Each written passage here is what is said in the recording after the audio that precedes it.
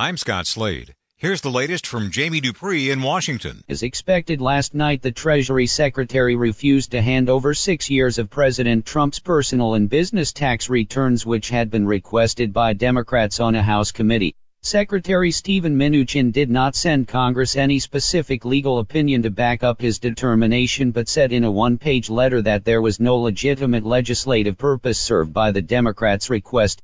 Democrats argue that Section 6103F of the Internal Revenue Code is very clear, as they say there is no leeway for the IRS in this situation. What's next is most likely a fight in court, as Democrats say it's just another example of President Trump stonewalling congressional oversight of all kinds.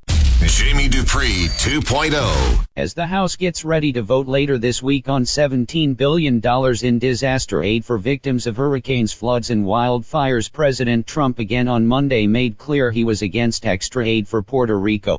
On Twitter, the president again used an incorrect figure when talking about how much relief has been approved by the Congress for the island.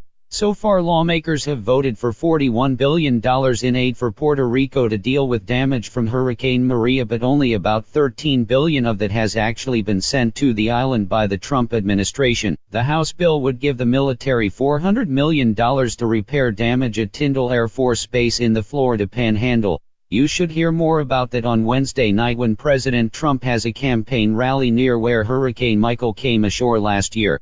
Jamie Dupree 2.0. Democrats and the Attorney General remain on a collision course over materials involved in the special counsel investigation of Russian interference in the 2016 elections, as the Justice Department yesterday refused to turn over an unredacted version of the Mueller report, but officials did open the door to negotiations with Democrats. For now, the House Judiciary Committee is scheduled to meet Wednesday morning and will likely vote to find Attorney General William Barr in contempt of Congress.